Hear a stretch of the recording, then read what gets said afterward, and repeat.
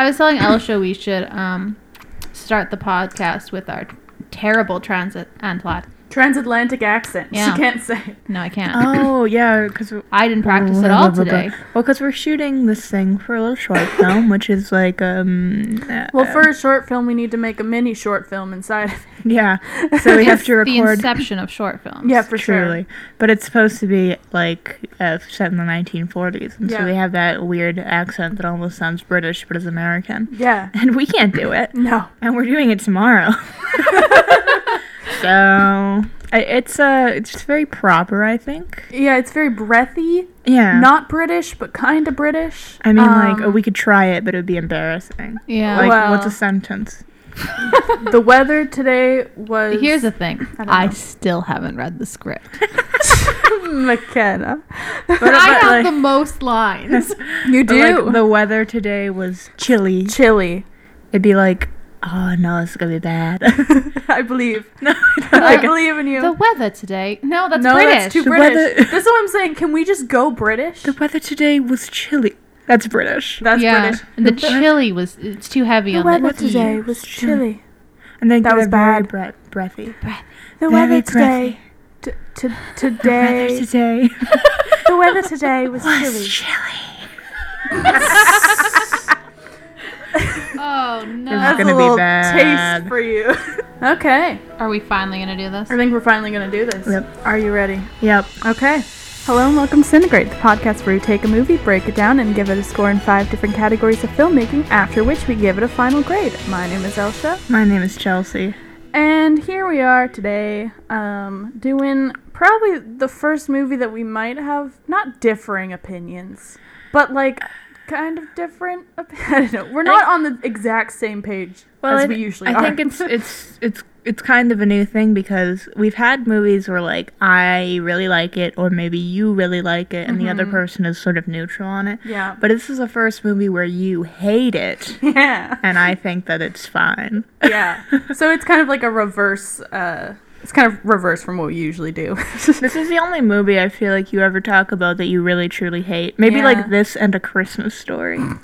Christmas Story is dumb. That movie's really dumb. You still haven't seen it yet. No. It's dumb. But Anyways. this one, you're like always telling me how much you hate it. Yeah. And I'm always like, You're like, okay. okay. Fine. It just bugs me. I mean, I'll get into why. There's reasons in each category, kind of. Oh. So, Well, that's the thing is, like, every time you tell me you hate it, I'm always like, well, why do you hate it? And then I feel like you don't tell me why. And you Yeah. told me that this is where you're going to tell me why. yeah. So I'm either waiting for, like, a deep-seated story There's not a that's deep-seated like, story. oh, it all makes sense, or just, like, little reasons. I feel like it's little reasons that just, like, together make me not like it at all. I mean, you know?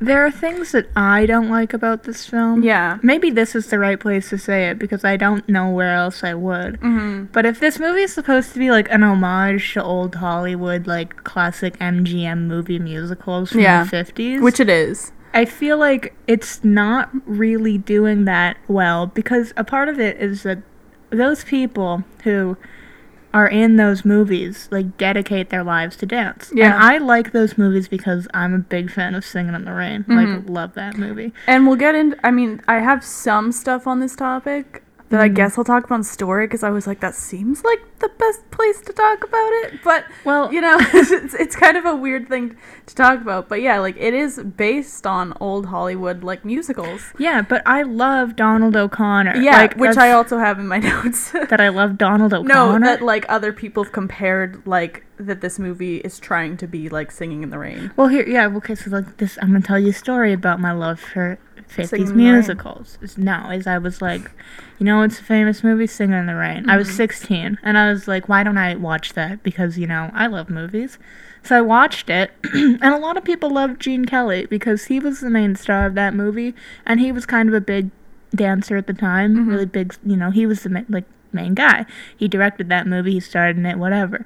But Donald O'Connor was like his sidekick, and I thought he was way better. I thought he was funnier, I thought he was cuter, I just loved him. So I went on this like whole thing where I watched all of his movies, even these like little B movies he did back in the 40s with Universal. B movies are like movies they played at double features, so they're like low budget, just there to like I guess, kind of make money, because this is kind of a time where I think it's right after or maybe also during the war. So they're kind of really just going to the movies to sort of feel happiness.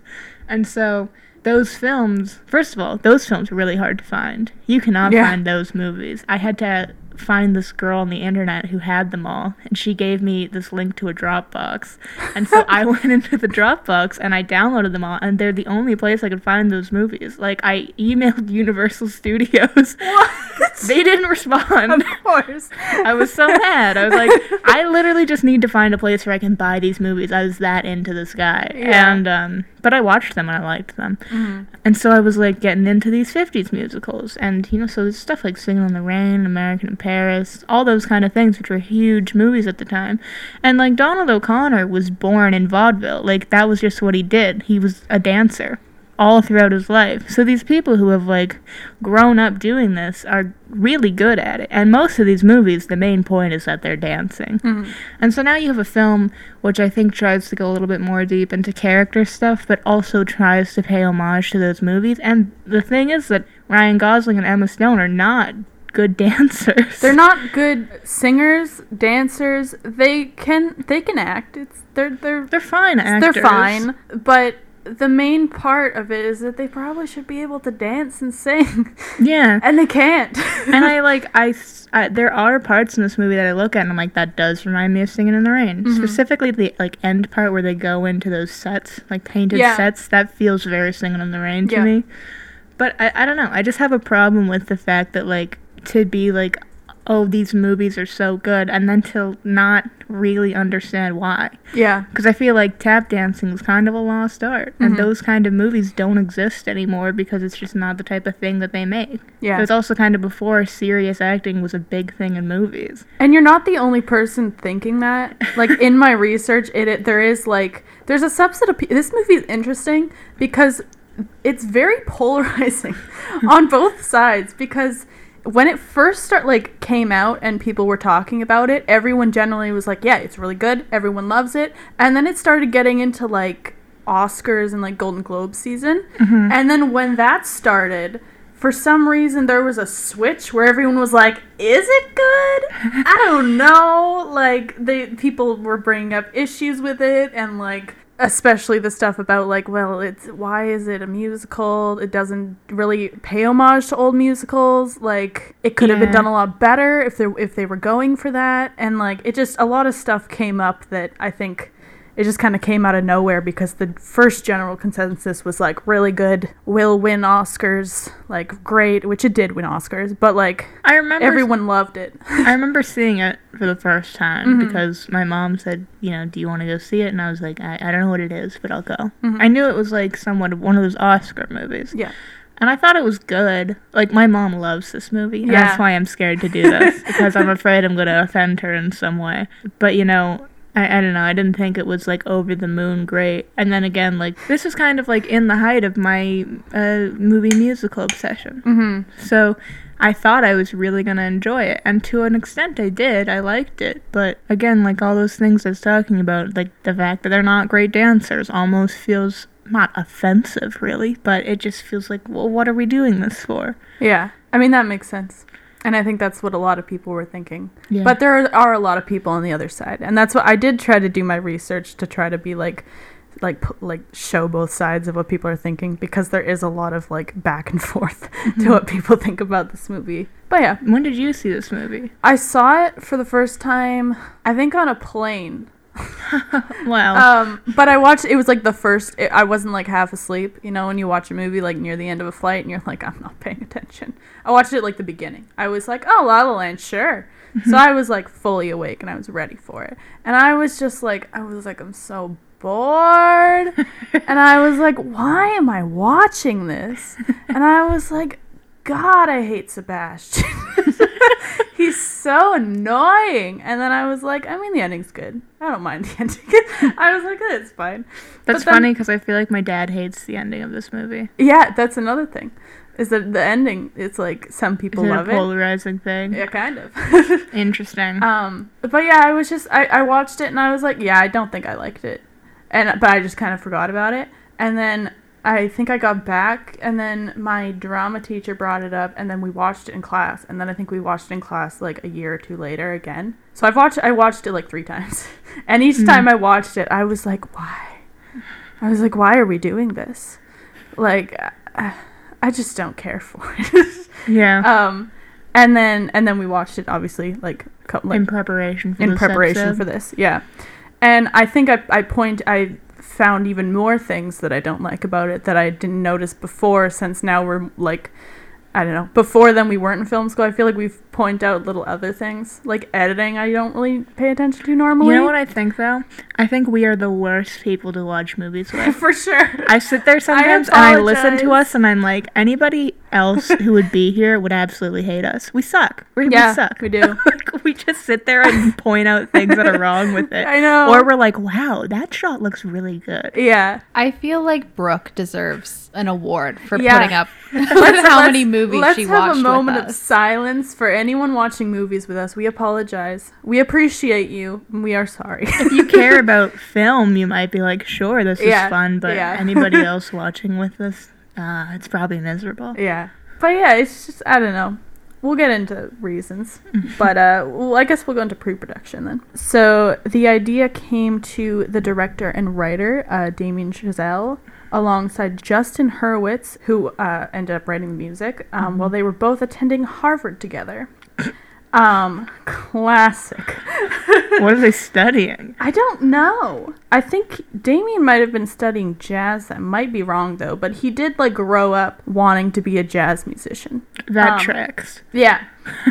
So they both explored the idea in their senior year thesis through a low-budget musical about a Boston jazz musician, which they called Guy and Madeline on a Park Bench. That's a movie, isn't it? Yeah. Yeah. Oh, yeah. They made that movie. Yeah, they made that movie. It is a movie. I thought you were talking about This Is That Movie. No. Oh, okay. Never mind. Keep going. So yeah, they did that for their thesis, I guess. And Damien had apparently been a fan of musicals during his time of wanting to be a jazz drummer. So that's, I guess, where his love of musicals started. Mm-hmm. And his idea for the film was, quote unquote, to take the old musical but ground it in real life where things don't exactly work out. I don't know why people think that's something that needs to exist.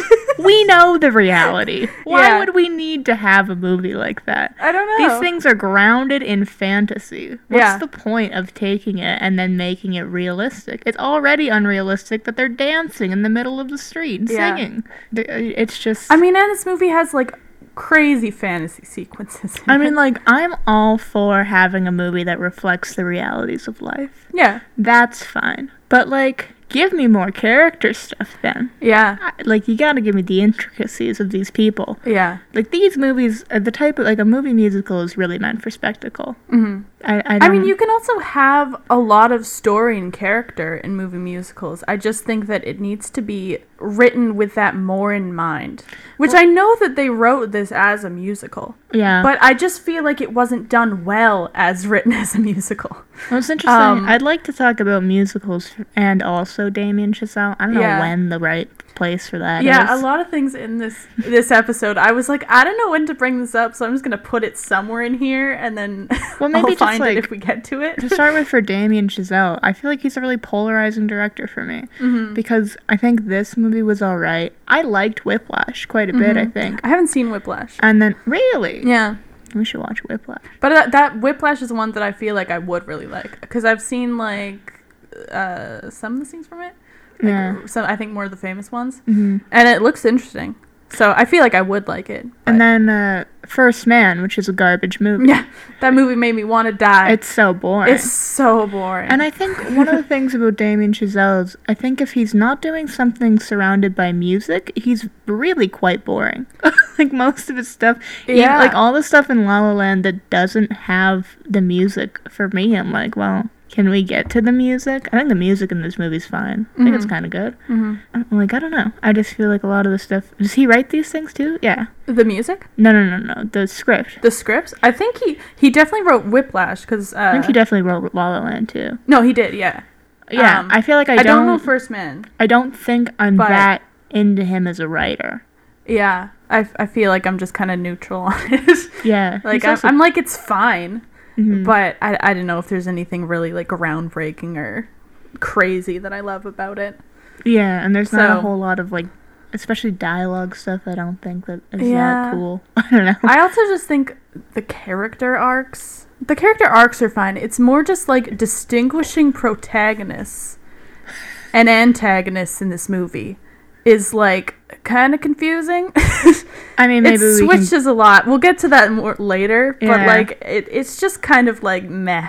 Yeah. And I'm like, I don't know what's happening here. But yeah. And he also wanted to salute creative people who moved to Los Angeles to chase their dreams. That's was his other goal. Another thing that I was telling you about is movies about people making movies. Yeah. I feel like it's really only interesting to people who make movies. Yeah. Maybe I'm wrong about that. Maybe people... And Singing in the Rain is a movie about people making movies. Mm-hmm. But that's kind of more fun, and, like, they have a lot of challenges that they have to go through because it's about when they started switching to sound. So it's funny in a lot of respects, and then it's also this story about this guy who's like, well, maybe I'm not actually a good actor. Yeah. And it's, I don't know, it's more interesting. I feel like that's more interesting because it is, like, it's talking about a part in history where films kind of did change, and there was a switch. A huge shift. So it's more important to show that than randomly showing two people's journey in L.A. And it's valid enough to be like, this is what actors have to go through. Yeah,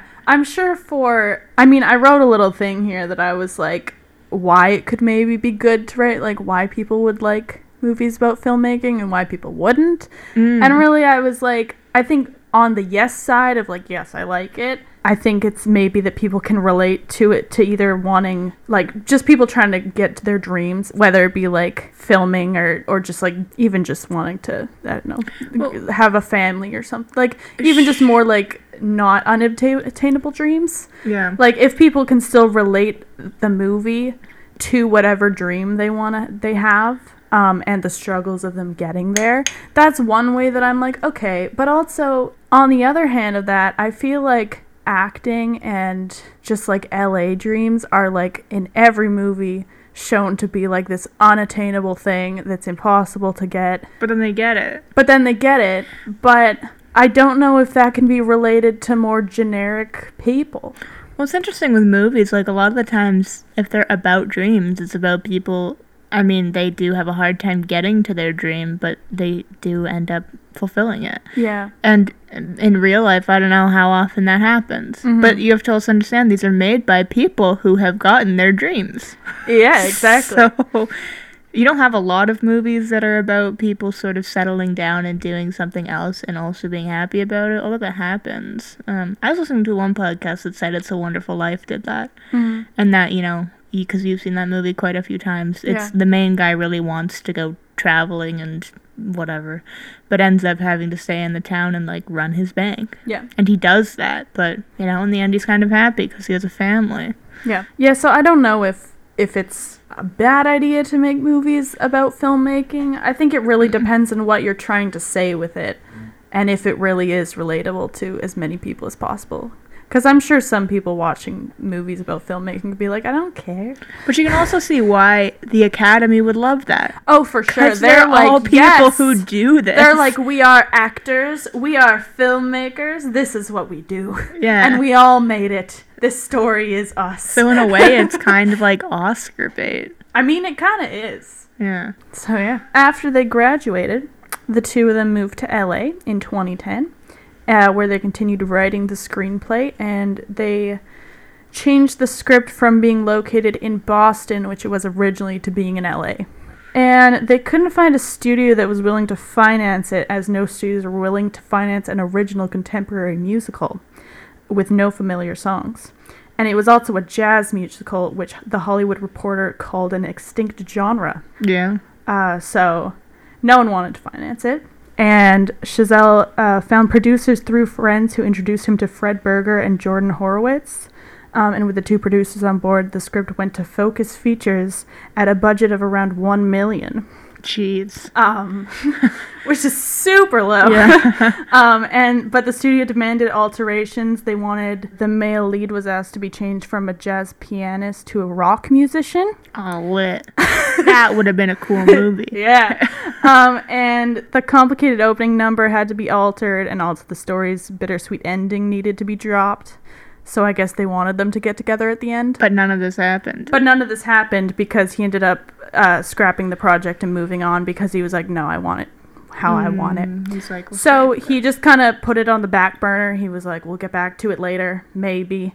And then following the success of Whiplash, it was picked up by Summit Entertainment. And Lionsgate Patrick Wachsberger, who previously had worked on the Step Up franchise, pushed Chazelle to increase the film's budget since he felt high-quality musicals could not be made cheaply. I think that's true. Yeah. So, thank you to Patrick from Step Up for making the budget higher, I guess. Yeah. I don't know what the budget was originally, but apparently he made it higher. $1 million?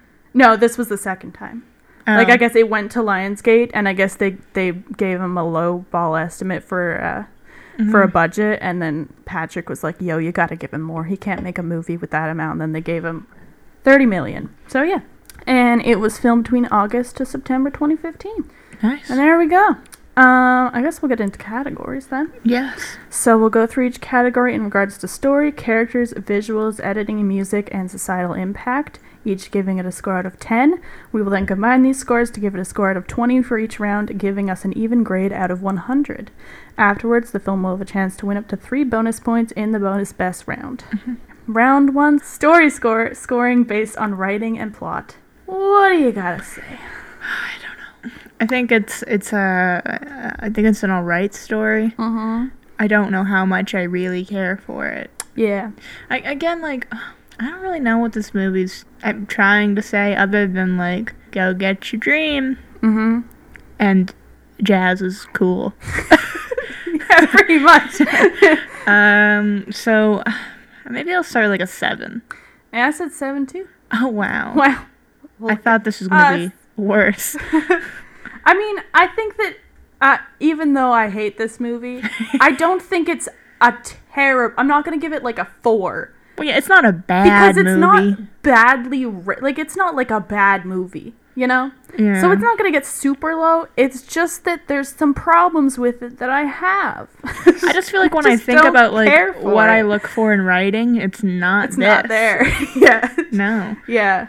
So, I mean, the first thing that I wrote was just that it's a story focused in LA about filmmaking and making in Hollywood, which we already kind of talked about. Yeah.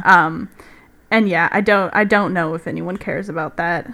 But I mean, for this movie, it obviously works because the entire journey is just like an actress trying to make it and a jazz musician trying to open a club and wanting to revamp jazz and bring it back because it's dying. And I mean, that's like pretty much the whole story. But like, I feel like that's been done a lot in just like most movies about like filmmaking and actors.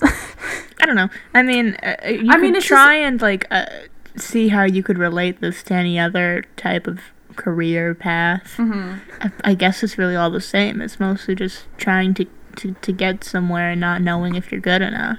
I just think like the most cliche job that's unobtainable to get is acting in film. I feel like it would be hard. I mean, it would be hard. I'm not saying that acting is not hard. I'm just saying that like it's been done in a lot of movies, so it's not like a new thing. I don't know if they do anything new with it really. Yeah. Like it's still the same journey of like, oh, she's having trouble with her auditions, no one wants her. She has a low point where she's like, I'm gonna quit. But then she gets called back, and then she becomes famous. Like, I don't think I like the fact that she writes a one-woman show. I have that in here. I literally had... Who would ever care? I literally wrote, why? Who cares? One-woman show. I say? Why? I literally wrote in here, why make a one-woman play? That sounds like a terrible idea. I just feel like I've never ever heard of one that's good, and I can't imagine that being good. Or even if there is one that's good, it's probably written by an already established playwright, you know, or someone who already people care for, and they're like, oh, I enjoy that person's writing, I enjoy what they've made in the past, I'll go see a one-person play. I have to interject about a one-woman play. Yeah? Fleabag, Emmy Award-winning, record-breaking Fleabag, started off as a one-woman play and was so successful it got picked up as a TV series. But yeah, just, throwing that out there. No, it's good. Yeah. For the information. The information. Yeah. Sure. I mean, that is interesting. Think about though, if you were like, if someone said, do you want to come see a one-woman play? Wouldn't you be like, why don't we just go see a regular play? Yeah. Like, who would want to watch that? Yeah. It would probably be at the bottom of my list of, like, if I was, like, musical, play, ensemble piece, one-woman play, I'd be like, that's the bottom. I don't want to see that. If it was the last thing playing, sure. I also want to talk about musicals with you. Mm-hmm. You love musicals. Yeah. Do you like movie musicals, or is it just stage musicals? I mean, I don't mind some movie musicals. I think it's more just that I think that it works better on stage, and I just think that a lot of the more contemporary ones, I mean, they're not movie musicals yet. Yeah. And I mean, a lot of people have said, I have a quote later, I don't know where it is, it's somewhere in these notes, about how people are like, because this is like a new musical that they wrote for this, obviously. All of the movie musicals that have come out recently are, for the most part, taking old musicals or something and turning it into a movie. For the most part. The only example I can think of that's not is maybe Greatest Showman. That's the only one that I can think of recently. But even that, it was like... It was alright. It was fine. But a lot of people are saying that, like, the level that Broadway's at in terms of, like, storytelling and what they can really do with the form of a musical is, like, bounds above what movie musicals right now are doing. But why? Why can't... I feel like you would think that film would be able to do it in some ways better, because the way that editing can work to enhance a story and also very much direct your attention on certain elements and also create things that aren't real. Yeah. So it is strange because I think that's a question that's kind of unanswerable, because I think it's a mixture. I mean, it's depending on the show, and I think it's different for each circumstance, but it's just like, I think it's kind of hard because a lot of movie musicals are either like considered really good or terrible. People hate them. What are some really good ones? Chicago's pretty good. Chicago is trying to think of another one. I don't know. But remember, like, Les Mis came out and people didn't like that. Yeah. And, well, some people didn't like that. Cats is garbage. Phantom of the Opera's okay. My problem is that movie's long. I'm sure the play is also long. The musical's also 3 hours. But good lord, I'm watching that movie and like, this needs to be over. I don't know why it's still going. But an interesting thing is, like, this movie is not a really contemporary musical in a way, is that it's returning to form and being those old movie musicals. Yeah. And those musicals, I think, very much more were focused on dancing and spectacle, rather than, like, I feel like a lot of musicals now are very into singing.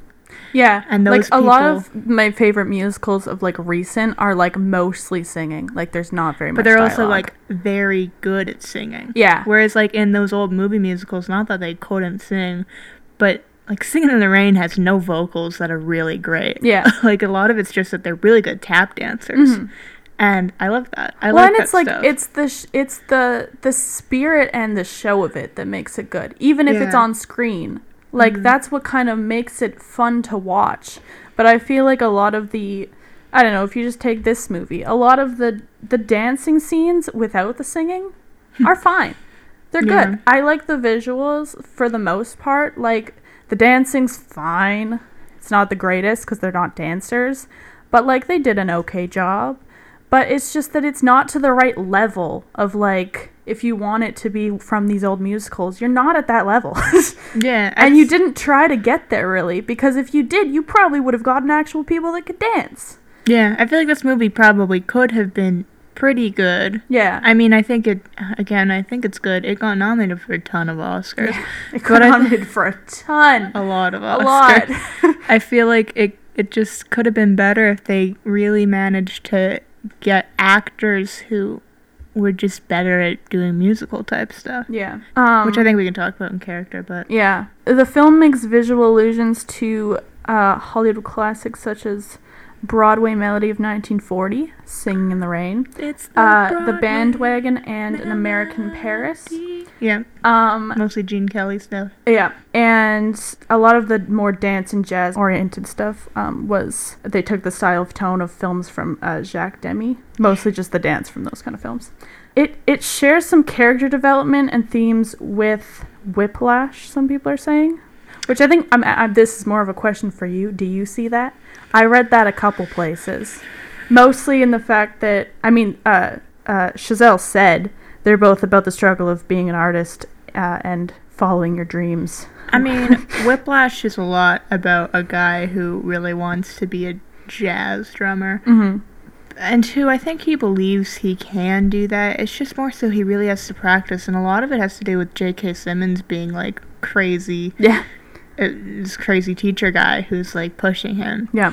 And so, I don't know. Honestly, I don't remember a lot of Whiplash. I've seen that movie a few times. Pretty much he just said La La Land is much less angry about it. That was his quote. Well, yeah. No one's yelling and throwing a chair at Emma Stone in this movie. No. But yeah, I think it is just that he really likes to write stories about his life in different ways, kind of. I feel like we should say something good about the writing. Sure. I mean, do you want to talk about the ending? Yeah, I mean, I don't know why they did that. I get it. It's kind of, the fact that she got her dream, but, like, not all dreams end the way that we think they will or that maybe we feel like they should. Yeah. But they still show this whole thing of her imagining what that could have been like. Yeah. Which, I mean, you could be like, yeah, it did end like that. This isn't real life. Like when they show you that, you could be in your head like, maybe I feel like it will end like that. Mm-hmm. Because it doesn't really matter. Yeah. Does it matter? I mean, I think that, people are like, it ends on not a sad note, but they were like, it ends on a negative note, kind of, because they're not together. Famous. No, I know. I'm saying some people say that. Yeah. That it's a negative ending, and that it's sad, and that it's not what we expect. Which, sure, I guess some people would want them to get together at the end, and they don't.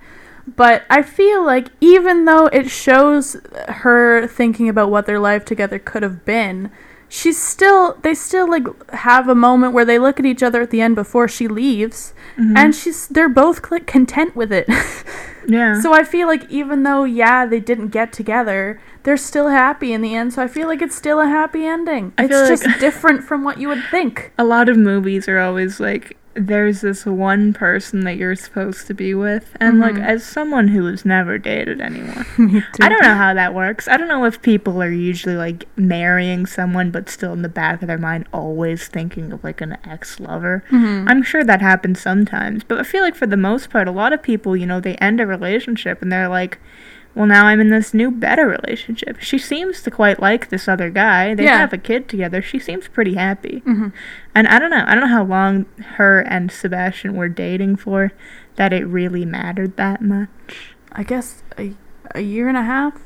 I mean, it goes through a year, and then it goes back to... It's probably like a year and a half, yeah. I think one of the biggest problems is that I don't feel enough of a connection between these two people to care if they're together or not. Yeah, exactly. More so, I feel like the thing I'm most excited about is like, this guy got his club. Fun. Yeah, like I'm like, that's cool. Yeah. I also feel like when she finds the club, it's like she then remembers him, kind of. Like, I'm sure she still has thought about him in the past. Well, he also walks by a picture of her every day on the way. And he doesn't notice. This is just a fact, but for the argument scene, the dinner scene, apparently that was the scene that was rewritten more than any other scene. I guess just because they wanted to make the argument as realistic as they could. I think that scene feels like the one with the most dialogue that matters. Yeah. In, like, a character sense? Yeah. And apparently Ryan Gosling and Emma Stone helped create the dialogue for the scene to get it to be the most realistic that they could. I don't know what that entails. I don't know what they changed. I don't know what it was before. But it sounds like they rewrote that scene a ton, and they did kind of make it a collaborative effort between the three of them to get it as best as they could. How do you think they did with that scene? I feel like that seems alright. Yeah. I like the fact that the record kind of stops at the climax of it. When they finally say the mean thing I don't remember what he Well, says. she He said, says, Enjoy. Since when do Just you 'cause I care don't enjoy about it doesn't being matter. liked? Why do you care so much about being liked? You're an actress. What are you talking about? yeah, and then it's like, and what? she takes great offense to that. Yeah. I don't. Every time he says that though, and she's so mad, I'm like, was Was that really that mean of something to say? It's true. You're an actress. You want to be on film. Yeah, you want to be. You want to liked. be seen. Yeah. Maybe it's him being like, being an actress isn't as important as being a musician. I don't know. Yeah. I just don't know. It's again that I don't know if I care about their relationship enough for that to be as impactful as it's supposed to be. It just, like, every time I see that scene, I'm like, they're going for it. And I get that they're arguing. And Yeah. I can see that, like, it does look kind of like a realistic argument. But I just don't care for it that much. Mm-hmm. Because I don't know if I care about them. Yeah. So I think that's kind of like the piece with the story that gets to me, is that I'm like, I think it's fine. I think the storyline's fine. It's just that I don't care for what's happening. And that's a problem, because if you don't care about your main characters, then, Yeah. like, what's the point? I guess we could dive into themes, Yeah. but do you have any written? I mostly just put following your dreams as, like, the big theme, because it's kind of what it's about. Yeah. I guess There's definitely he's more in very there. much into jazz, Mm-hmm. and so I guess the idea of, like, keeping an art form alive that's dead. In some ways, you could think of that relating it to this kind of film too. It's like the old movie musicals of the 50s are also dead. Nobody's making those anymore. Yeah. And I don't think they need to come back. Like, I feel like we have enough history with those that they're fine. Yeah. And I feel like they're again so into, like, the spectacle of it all, that there's nothing you can really elaborate on that unless you start to actually do, like, camera stuff with it, which I guess they are kind of doing in this. But I feel like then you could just go into more modern musicals, because then you're bringing more character development and stuff into it. You're just not having as much tap, which I feel like we could bring back tap. I'll accept bringing back tap. I love tap dancing. Tap dancing's cool. It looks hard. It does. It really does. I guess there's also a theme of, like, selling out in a way, Yeah. giving up on your dreams to go do something that you know will make you money. Yeah. Some people also wonder if he does even sell out, though. Like, yeah, he joins this band. Is that the right word? I guess so. They are a band. They are a band. he joins this band that isn't exactly, because he's like a traditional, like, he wants the tradition of jazz to be upheld. He doesn't want, like, modern things brought into jazz. He's a traditionalist. So he joins this band that is trying to reinvent jazz, but in a way that he doesn't agree with, I guess. So that's why people are like, he's a sellout. But, like, they're not playing jazz though. it's supposed to be that they are. They're playing, But, they're definitely pop music not. with jazz influence. Yeah. There's lots of songs or stuff that, because what's jazzy about it? Is it the saxophones? I think it's and the stuff? saxophones. I think it's more the instruments they're using is why they're like, oh, it's jazz influence. I feel Because like they are using, like, saxophones. even when you have, like, piano. that change into rock and roll from jazz and whatever, I feel like sometimes they still use stuff that was, like, a part of that. Yeah. But is that jazz then? No. Yeah. I just don't know if you can call him a sellout when he never gives up his dream of wanting to open, like Seb's. I mean, he's ready to, like, to just keep going on tour. But to an extent, probably that tour is eventually going to end. But then he says In when the they're done future. with the tour, we record a new album, then we go on another tour. Yeah, but bands always break up eventually. Well, but the point is that he doesn't actually like the music that they're making. Yeah. But I just feel like there's not a point where he completely is like, I'm not going to make this club. Like, he never is like, okay, I'm not doing this anymore. But I think he comes to a point where he's like, I don't think that this is something that anybody wants. He even said, he's like, you said it yourself, yeah, nobody likes jazz. And she says, well, they will like it if you do it because people like stuff that people are passionate about. Well, no one likes jazz. Not even you. I do like jazz now because And of this you. is what I thought you wanted me to do. People will want to go to it because you're passionate about it, and people love what other people are passionate about. You remind people of what Not they in my forgot. experience. I don't know if that's true. It might be. I feel like to an extent that is true. I feel like if you see people doing something that they're really passionate about, it kind of makes you interested in it because you're like, wow, they really care. I just think that I think even throughout the film, he never completely lets that dream leave. I think he still has. I think they're trying to make it seem that way, but from my point of view, it seems like he still is like, eventually I'm going to open that place. But also when they have that argument and she's like, why don't you open the shop? Why don't you leave now? I think they've only been on tour for half a year? He wouldn't have enough money to buy a whole place and open a club?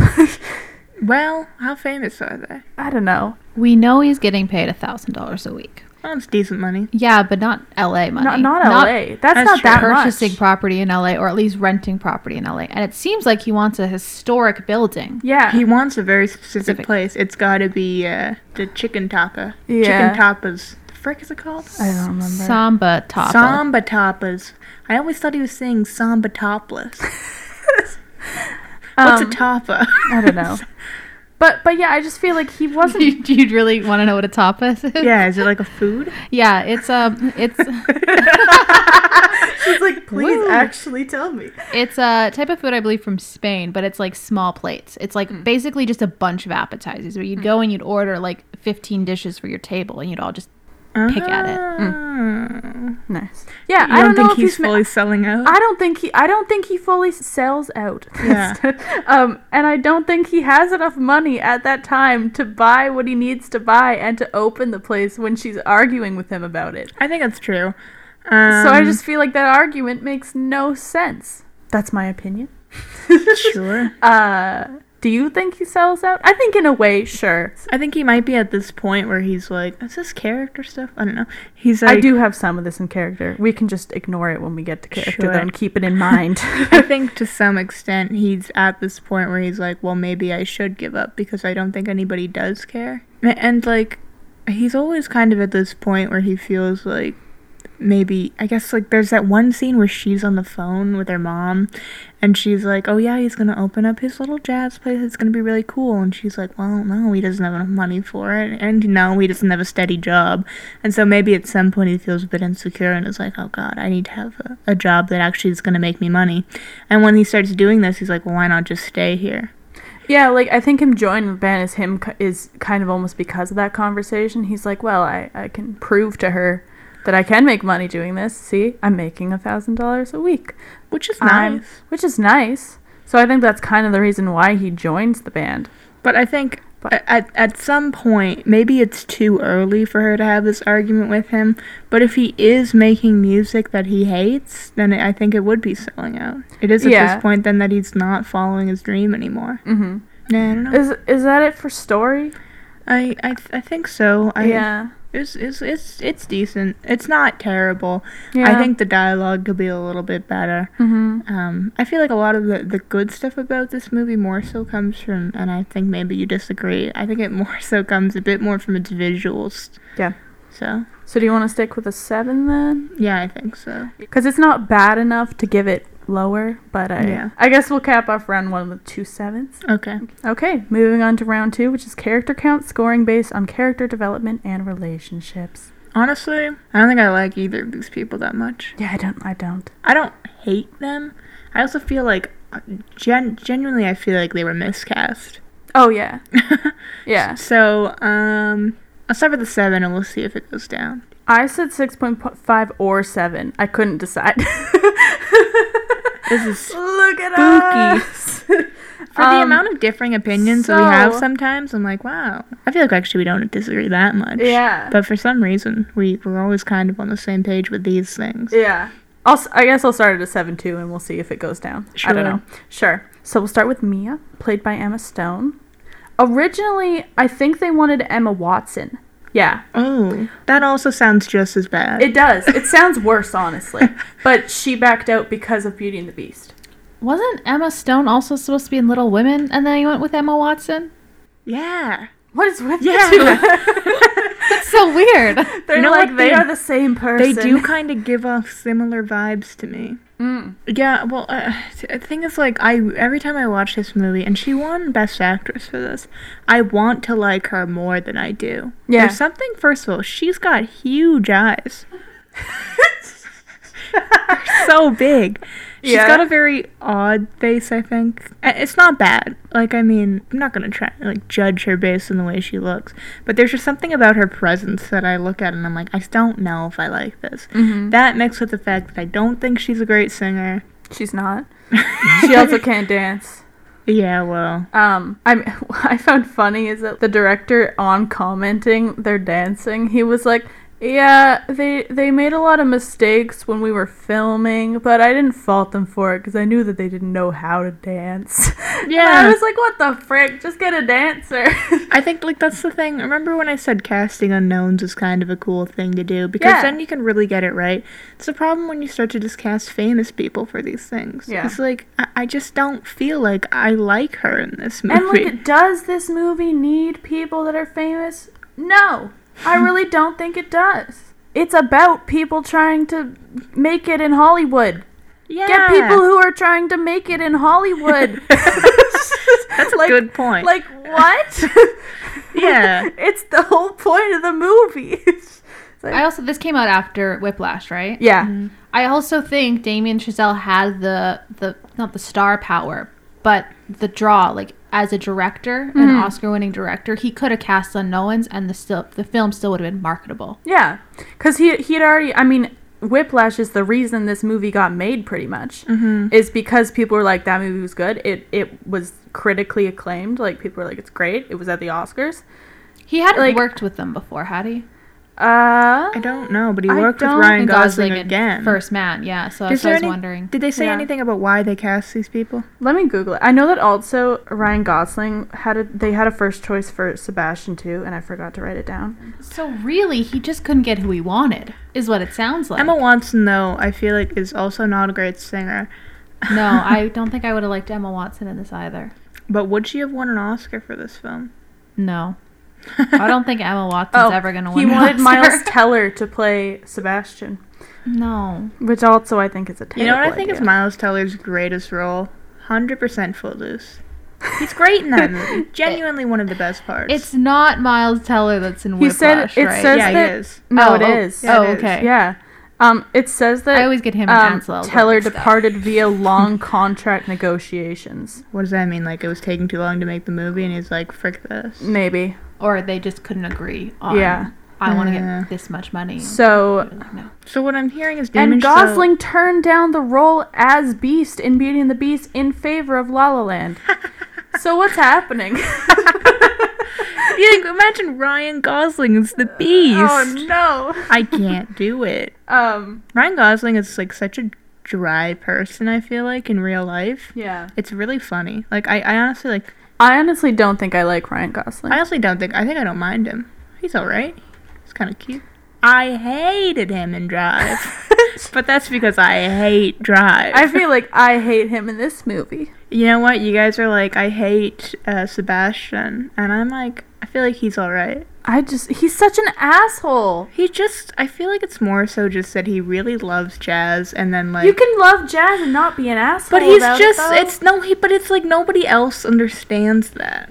I feel like he's just a really unsympathetic character the entire movie. There's not a point in the entire movie where I'm like, oh, I feel bad for him, I want him to succeed, or that I care that he Yeah. loves jazz. Because I'm like, everyone loves something. That True. doesn't give you a right to be a jerk. Yeah. And he's also But, like, pretentious about it.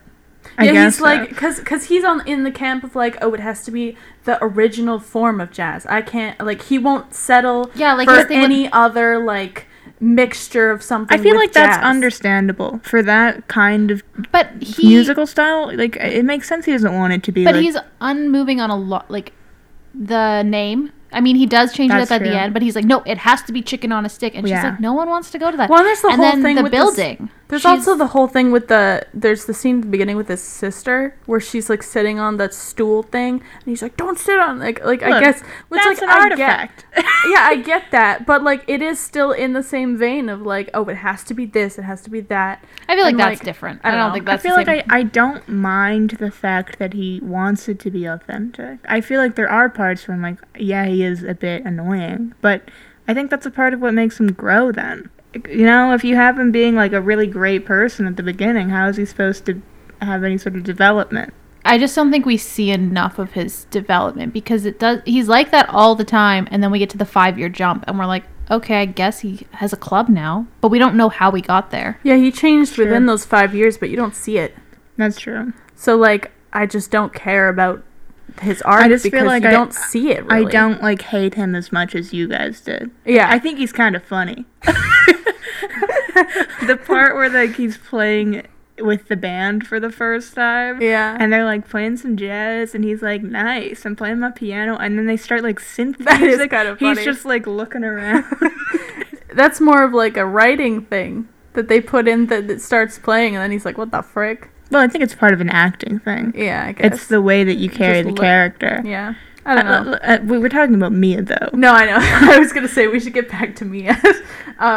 And she's fine. I mean, She's fine. I mean, she's the best character, I would say. Like, she's the most interesting, I guess. But I still don't care for her that much. And the other thing is that she's the protagonist, but then Sebastian is also kind of a protagonist.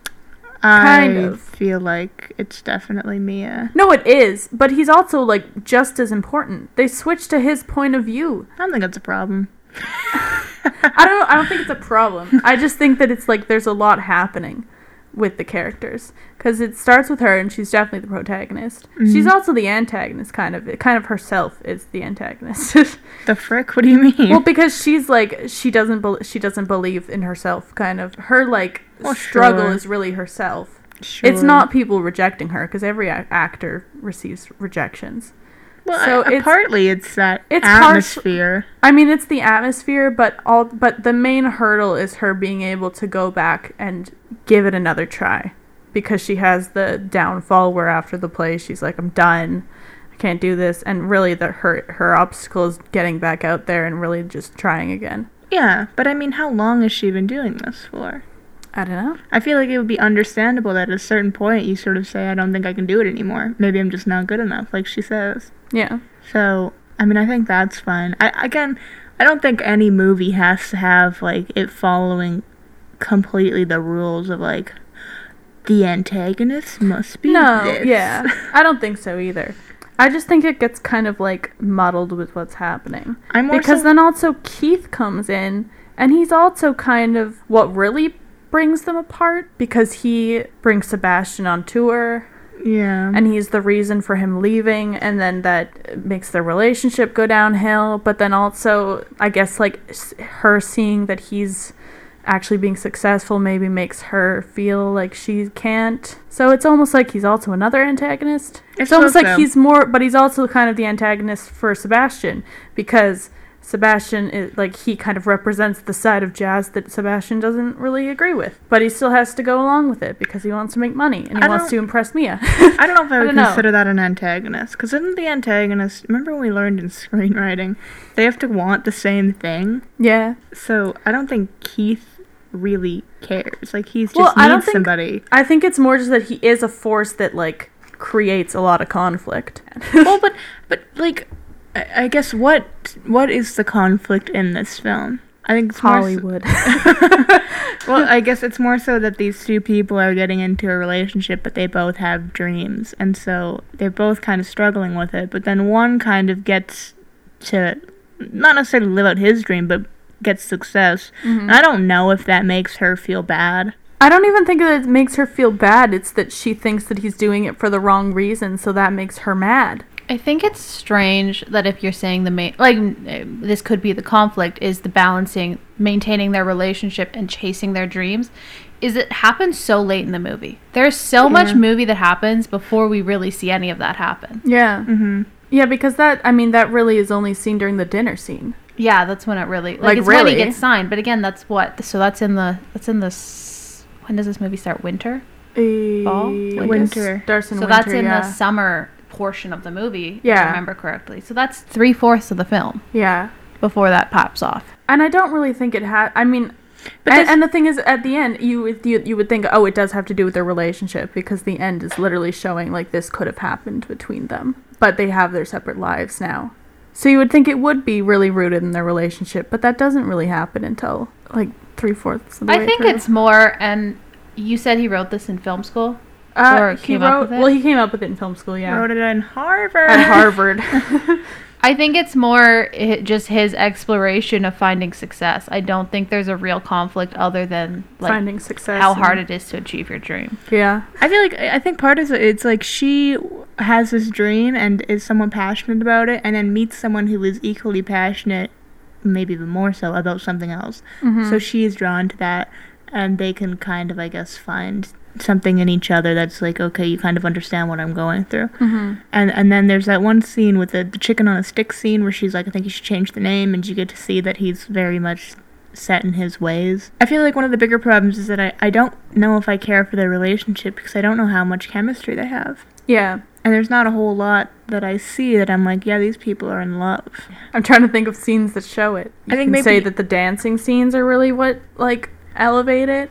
Yeah. And I mean, I guess the best example is maybe them in their apartment house thing, and he's playing the piano, and he's playing City of Stars, and then they're singing, and then all of the dancing sequences. But like, does that really show that they're in love?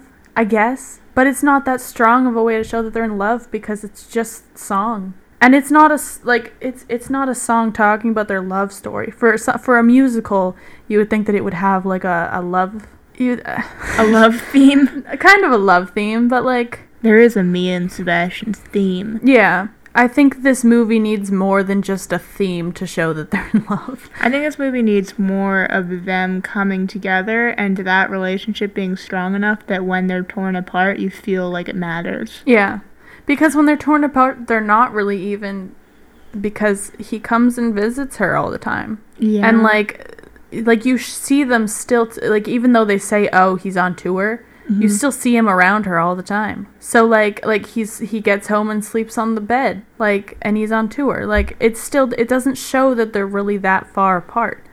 So I just don't feel that it's like that big of an issue. Like, I just feel like it should have been handled a bit better. Maybe like a scene where she calls him and he's on tour and he kind of is like aloof. That could help. I don't know. Yeah, maybe. I just feel like I don't care about this relationship that much. Yeah. It really doesn't happen until the end of the film. Like Yeah. when she won't go with him. Yeah. Or when he misses his show and he puts his photo shoot above her. Yeah. Yeah. That's really when you see But it. yeah, it's like you only see the ends of it. You don't see any of this transition to the flirtation, being in love. They have a falling apart. montage. Yeah. The montage of them like falling in love, I guess. Yeah. I think the cutest scene is for me is more so when he like walks her to her car and then has to walk all the way back because he parked right in front of the house. Yeah. That's kind of cute. I just have one other quote that I found that I thought was interesting. From the Ellie Review of Books, Morgan Lee Davis said that Mia is little more than a bystander to her own story. Sebastian's drive and dedications are more textured than Mia's, and it is his melody that reoccurs throughout the film to denote particularly important moments in their relationship. He is the author of their relationship. He comes out to ask her to work. He introduces her to jazz. He takes her to see Raoul without a cause for research, despite the fact that she's an actor and a supposed cinephile. So yeah, I thought that was kind of interesting, that he does kind of bring her along for everything, and he kind of like almost starts their relationship and story in a way, kind of. I guess so. I 'Cause- mean, that'd be kind of traditional male Yeah. starting a relationship. Yeah. I don't know. Is that more so to say that Mia's not actually much of an active protagonist? Yeah. It's more so that it's just, what the frick is his name? Sebastian doing everything. Yeah. It's kind of hinting at that. I mean, I suppose you could expect that from something written by a guy. Yeah. I don't know. I guess, like, if Mia is the protagonist, which I think she is, maybe you do see a little bit more about Sebastian and the way that he's thinking about his life and whatever. Yeah, I 'Cause don't know. Mia really just has the fact that she wrote that play and it didn't work out. And then she's also not getting any of her audition, like, not getting any of those parts. Yeah. I think it is just kind of interesting that, like, once there's the shift of, okay, they're together, but Sebastian's in a band, you kind of see his side of what's happening more than you see her. Like, she keeps on saying, I'm creating a play, but you don't see any of that. It's mostly focusing on what he's doing. Well, I guess because all she's doing is writing a play. We don't even know what it's about. It's Yeah, about we her don't. life, apparently. I guess, yeah. I just think, but if she's the protagonist, why is it focusing on him so much? No, it's true. Maybe they're Yeah. deuteragonists. Maybe. I just find that kind of strange. Because I feel like it does focus on him for, like, the latter half of the movie more than her. And he's not the protagonist. Maybe they're deuteragonists. Maybe they're deuteragonists. I don't know. Do you want to move on to Sebastian? Oh, we haven't done We Sebastian? haven't. I mean, we've talked about it a lot. Yeah. Some jazz fans and traditionalists have a problem with the character. Nice. Jazz fans see this as a false depiction of important debates within the jazz community. And by that, I mean that someone accused Damien Chazelle of ideological snobbery, noting that the most real jazz fans actually agree with Keith in the fact that traditionalism is not the best way to revive the genre, and that today's artists have realized that letting go of these conservative notions is the best way to save jazz. But Chazelle stacks the deck against him, and Keith turns out to be to use as a laughable, like, 80s sound, which is meant to seem completely disconnected from his jazz roots. So people kind of are like, well, in this film, you're like they're saying, okay, going away from jazz roots is bad, but in the community, apparently it's completely opposite, and people are like, it is good to kind of, like, mix it with other stuff. What's the phrase you said? Ideological snobbery. If anyone was to be accused of that, I think it would be Damien Chazelle. Well, yeah, he does say, like, jazz is always changing, and so I guess their problem is that he doesn't do that well. Like, the 80s thing is supposed to be more of a joke. Well, yeah, because the 80s thing is supposed to be like, oh, it's a joke. It's so, like, all of the songs from the band that they're singing, what is it? They're singing, I don't think that's a bad song. Yeah, this is what other people are saying. People are like, the songs that are supposed to be just know I bad, feel which are so the song good they're singing with the band, they're like, that's supposed to be a bad song. It's supposed to show that, oh, look how terrible this band is. I don't think that's true. I feel like more so, maybe that's what he's trying to say, though, is that, maybe you don't have to be that traditional. Also, If that line is in that movie, it must be something that he's somewhat thinking about as being something that he should tell. What line? also, The line about how he's like, I know you think that this is crazy, but, like, jazz is yeah. always changing, you know? The way that you view it is bad or whatever. Sebastian doesn't have to be right. The character's ideology doesn't mean he's right. Yeah. Just because it's what he believes. Yeah. I mean, I don't know what he's doing at the end, if that is... I think it's really, more traditional what he wanted.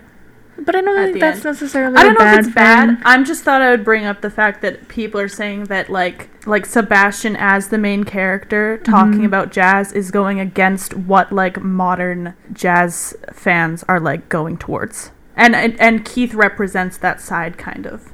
But they're Yeah. showing that as, like, the bad side. So, yeah. I just thought I'd bring that up. I feel like in some ways Keith doesn't come off to me as being, like, a terrible person. No. So, I don't know. I feel like maybe in some ways it is them being like, well, it is okay to have a differing opinion on jazz. But, I mean, also, jazz being dead, I feel like that's not true. I think you could think of, because it's not popular, it doesn't mean it's dead. There's Yeah. lots of people who are very into jazz. I'm pretty sure they have, like, big, like, conventions and stuff for people like that. I watched a video about sort of the ways in which, like, music works. Like, I think it was saying, is rock music dying? And they were saying, kind of, but it's more so that it's going to become more of, like, a cult thing, like jazz will be. Yeah. I don't really think that any form of music can necessarily die. I mean, you can think of, like, classical music. Nobody's going around playing classical music, like... Some people But it still doesn't mean really... it's dead. It doesn't mean it's dead. People still listen to it and people still play it. Yeah, and And, any like- sort of musical style is obviously gonna go out of fashion when the next thing comes around. But that doesn't mean it's dead. It's still there. Yeah, People still care about it. you know? So I listen to a lot of 60s rock and roll. yeah. Do people still make 60s rock and roll? I don't know. Maybe indie bands, maybe Yeah. little alternative stuff, but does that mean it's dead? Who cares? Yeah. I don't understand really what he means. I think more so it's just that all the jazz clubs that he likes to go to aren't a thing anymore. But he does make one, and it's fine. This is another thing just other people brought up, is some people were wondering if the character being white was a good idea since jazz is a uniquely black American genre. Yeah.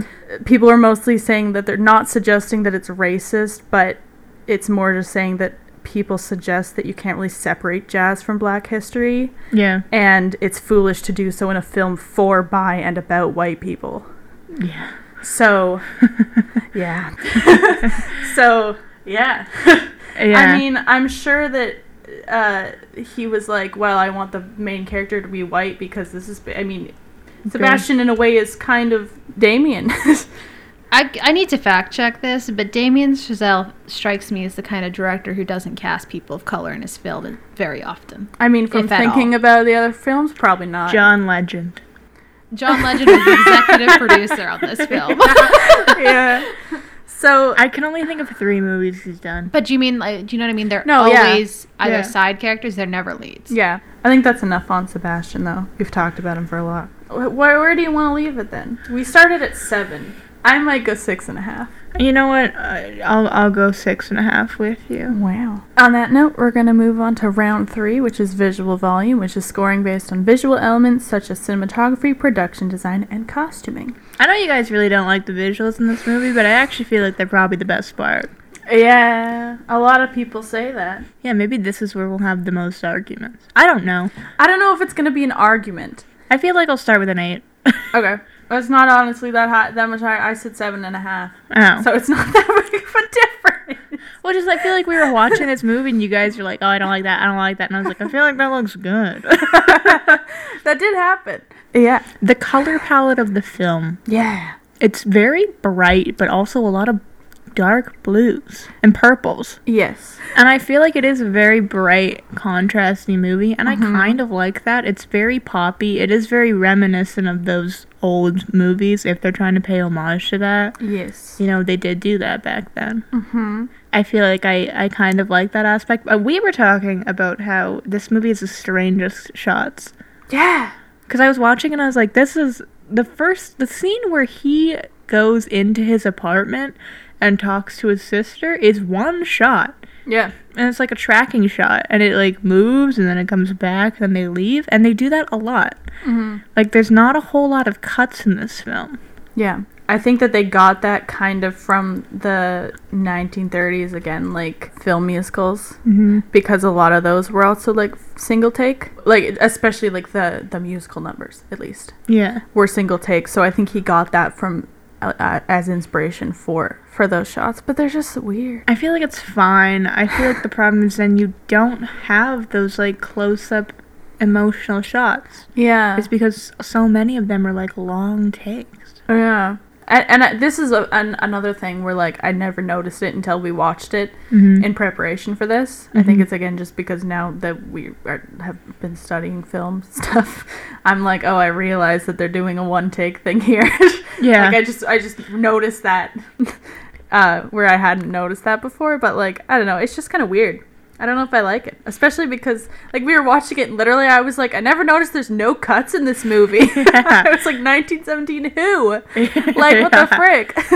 I sometimes feel like I don't like that because I feel like then it's too far away, and I'm Yeah. like, I want to see them closer up. I want to see their reactions. There's not a lot of reaction shots. Yeah, I also feel like it's fine for the beginning of a scene to, like, establish people coming in or something, but then I like to have it turn into, like, close-ups and stuff.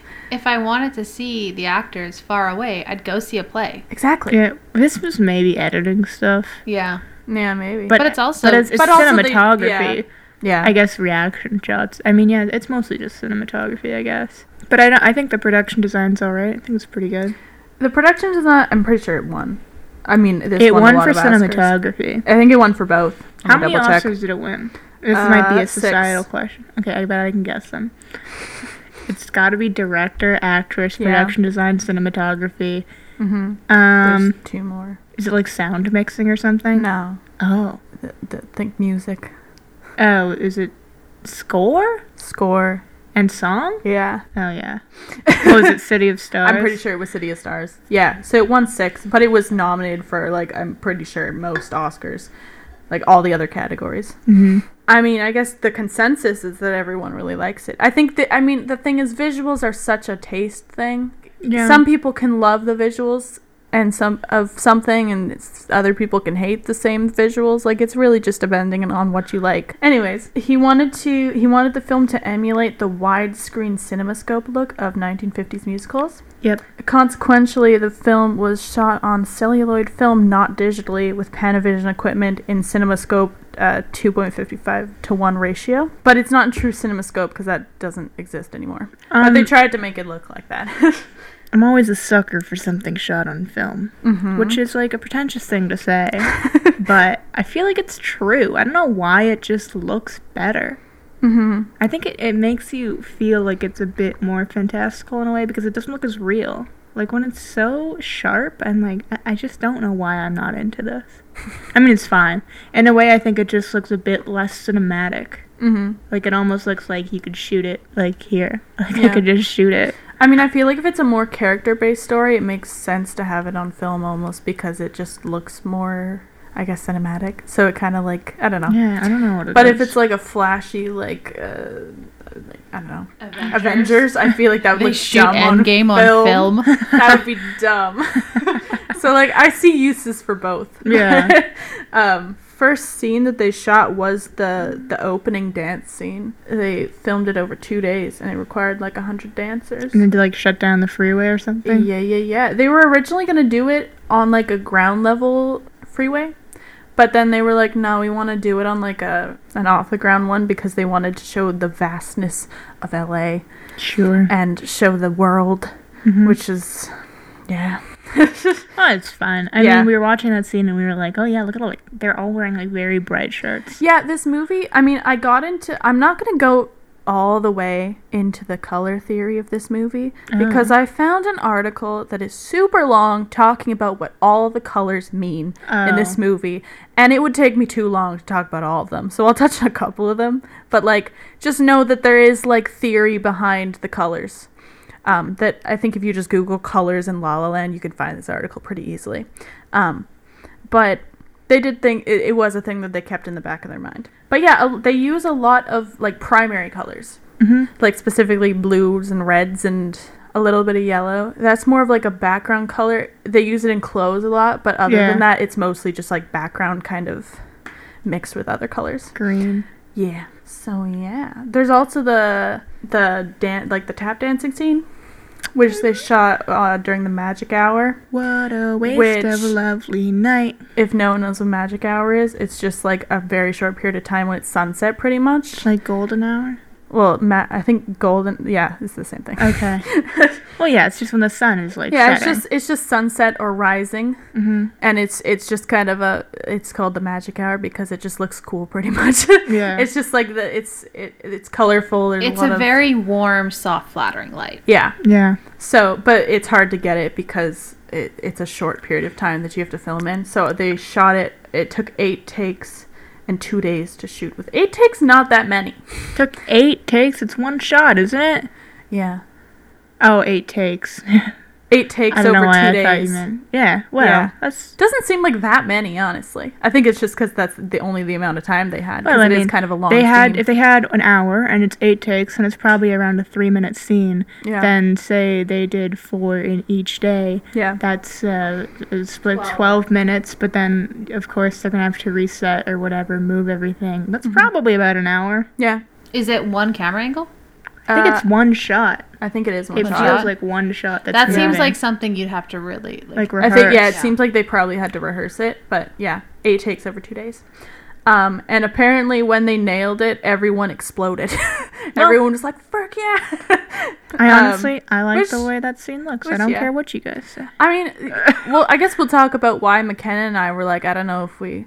I literally never understand what you guys are talking about. You're Okay. always like, this thing looks like it's like a green screen, or it looks I just think- or the lighting's wrong, and I'm like, it looks problem- fine. The problem, like, I think if you're looking at that, like, My just problem. as a composition, if you're looking at it like that, I think it looks pretty. Like, I think the colors are pretty. It's just that as they go, they walk up the hill and they turn towards LA. It's so color corrected that to me it looks like they're standing out from the background and it looks like they're on a green screen. I I know they're not. like don't even notice that. I feel like it doesn't look like that to me. I feel like it looks like they're standing there. I just think it looks like a green screen. I can never understand that kind of stuff. Like, It's so color corrected that they had to, because when they're color correcting it, they had to cut them out pretty much to not change them because the background is super color it corrected. feels like such a film school So when thing. they cut them out, it would have like changed them from the I background. don't. Yeah, I think. Well, my thing is, why did you make such a big deal about shooting at golden hour When And they then color corrected it that corrected much? The shit out of the scene. I think that's what bothers me is like, and I think that's what bothers me with the whole movie is that the color palette just pops to me, and it's something I'm aware of the entire film. I don't mind the color I like palette. that. Like, I don't think I'm as offended of the color palette as you are. But, because I do like the primary colors, and I think it's fun. But, Mhm. like, I just think in some instances, it's a bit too much. Yeah, And I think that they should have drawn back a little it bit. just jarred me in certain moments Yeah. of the film where I was like, oh right. Don't know. I feel like I really like it. Like, I don't know why, but I like that vibrancy. I mean, that's fine. Again, this is complete, like, just taste thing. I also feel like the vibrancy didn't fit the tone of the movie at all. But it's about Hollywood and, like, all the spectacle and, like, trying to follow your dream. But I think maybe I find the story flat and the characters flat, and so then the vibrancy You want felt the flat. out of place. You want I don't everything know. else to be flat. I mean, I like that it's colorful because I feel like a lot of movies do stick to one color and the whole movie is like blue tinted and you're like, well, this is boring. I would or like also, grays. I would also say that I never saw this movie until we watched it the other night. Yeah. Yeah. And I thought I was going to hate it with the same level of rage that Me. Alsha does. And I think I'm on Chelsea's side. It's an okay movie. It's really fine. not that bad. Like, you're always it's like, just, I hate it so it's much. just something that like irks me about But it yeah, that I that's an don't element like. that I didn't enjoy. Yeah, it's not that I think you're wrong. I just never understand what you're talking about when you talk about lighting. I'm always like, I think the problem is I literally do not care about lighting. Like, there's something in me. Whenever we do cinematography things, I'm like, I just do not care. Like, it's just not. It's not the least important thing to me, but like. That's why I think I hate those really like film bro-y visual movies because they're all so based on that. And I'm like, most of them are like, if you ask a film bro to like usually what they like about the movie, it's like the visuals are good. and I'm like, I really just do not care. Yeah. Like, I don't know. That's so irksome to me, like those kind of things. Yeah. And I'm just like, unless the lighting is like too dark that I can't see their faces, I'm usually like, this is fine. And then like sometimes people, like you guys are talking about the light source and where it's coming from. I'm like, I just don't notice those things. Because to me, like, it doesn't really matter. Like, I know it's fake and I can't really, maybe I'm just not a visual enough person to imagine what that would look like in real life to compare them. Because to me, I'm like, this is just what it looks like. I mean, mostly for me, the only times that are weird are like, I mean, I called it, they pulled a Riverdale, but when the outside turns, like, the sun is blue all of a sudden, And or it's, like, purple, shining blue and through it's the shining windows. blue through the window, it's called pulling a Riverdale in my mind, because they do that all the time on Riverdale. That's annoying. It's annoying. But like that to me, like it stands out to me because I'm like, the sun is not green. Why is it green? It looks like legitimately they stuck a light, put it through the window, and that's the light because that's exactly what they did. That's what people do sometimes when we're on set, too. They'll be like, here, let's put a blue gel over it, and now it's moonlight. And I'm like, when was the moon ever blue? I mean, I think it's just that they're using too aggressive of a blue. Yeah, like... Because it is, like, blue tinted. The A light, little but bit, it's not but it's always blue. like blue. And Yeah. like, You're like, what? hey man, the moon is white. Do you want me to go a little bit into the colors? Give me like a couple. What do you Okay. think is most important? Most important are the blues and reds. So the blue is always around me and Sebastian, and it apparently represents creativity and control. Sure. So like it follows them throughout the film, most notably in like her dress at the beginning when she goes to the party, and like everyone else's suit, like outfits in that scene are mostly like yellows and reds, Yeah. and so she kind of stands out from them. And his suit is also blue at some point. I don't remember. But it also follows them around in the background, and like I think when she's in the theater, it's pretty blue. Also, Seb's is blue, like the actual sign. Yeah, and there's like a atmosphere, lot of blue. It's all blue. So that kind of follows them around, I guess, whenever they're doing anything to do with either her acting or his jazzing. Jazzing. Jazzing. So yeah, that's kind of what the blue stands, is just kind of like their creativity Yeah. and them throughout the movie doing that. And then red is used either to wake characters up to the truth or to dangle the promise of something greater above them, apparently. So when she's in the coffee shop, she sees the famous person come in, and everyone kind of looks and is like, oh, someone's come. She's wearing red. Yeah. So that's kind of, it's very obvious. It's her longing for that life as this person in a red dress walks by. At the pool party, Sebastian has a red guitar, and I also think he's in red. And also the color of the stool when he signs the contract with Keith is red. So that's him, like, waking up to the truth and, like, letting go of what he believes in, kind of, I guess. And then at the end of the film is where they bring, throughout the whole film, other than the blues and reds, they use all the colors. Yeah. There's a lot of yellows too, oranges, greens. And then by the end of the movie, when they do the, like, walk through and the set kind of things, it's just rainbow of colors. So it's kind of like a accumulation of all of their lives that you've seen throughout the film, and all of the colors that you've seen. It's the end of the movie. When they're going through their life, it's showing a rainbow of colors representing their life. Well, yeah, And that there we go. that ending scene is very much reminiscent of Singing in the Rain, like the Broadway melody you talked about. So I feel like that's mostly an homage. Can we talk about that stupid scene where they're like spinning through the air in the sky? Oh, yeah. What the heck is that supposed to be about? I don't know. Again, I think it's supposed to be like the relationship. Oh, they're in love. This is a fantasy. This part. is a fantasy. Them together is a fantasy. Yeah. They're floating. They're in the sky. You know. I think it's just supposed to be representing their love. I would just like to bring up that I love a good silhouette shot, and I think that they had a good one. Mostly when she does the audition scene again, and he's like, I in do the like other room. that. I will say, I like think that visually, part. my favorite part is probably the end, dream sequence. Like the whole set thing, and then there's the silhouette, and like just all of that. I think it's probably my favorite visually, because it is really pretty. Weirdly, I think my favorite scene is that initial scene with her roommates, and just the geography of that house and all the colors. I feel like that's where it really works. That is, for me. I do Yeah. like that scene too. Yeah, Like if the whole movie had that energy, I'd be on board. They're I all- do. Yeah, I agree with that. I do like that scene. It's fun. What's your favorite scene, Chelsea? I guess My visually. favorite scene Well, visually. Well, is it the end sequence or is it another? Is it the sunset? I Sunrise? do honestly like the tap dance scene. The end sequence is fun because I think, again, it reminds me of Singing in the Rain, and I love that movie. I like it when they have, like, a nice purple sunset. Those are always fun for me. I think, overall, I think that the production design is not terrible, and I think that the color palette, to me, is cool. I feel like I wasn't mad that this movie won Best Cinematography.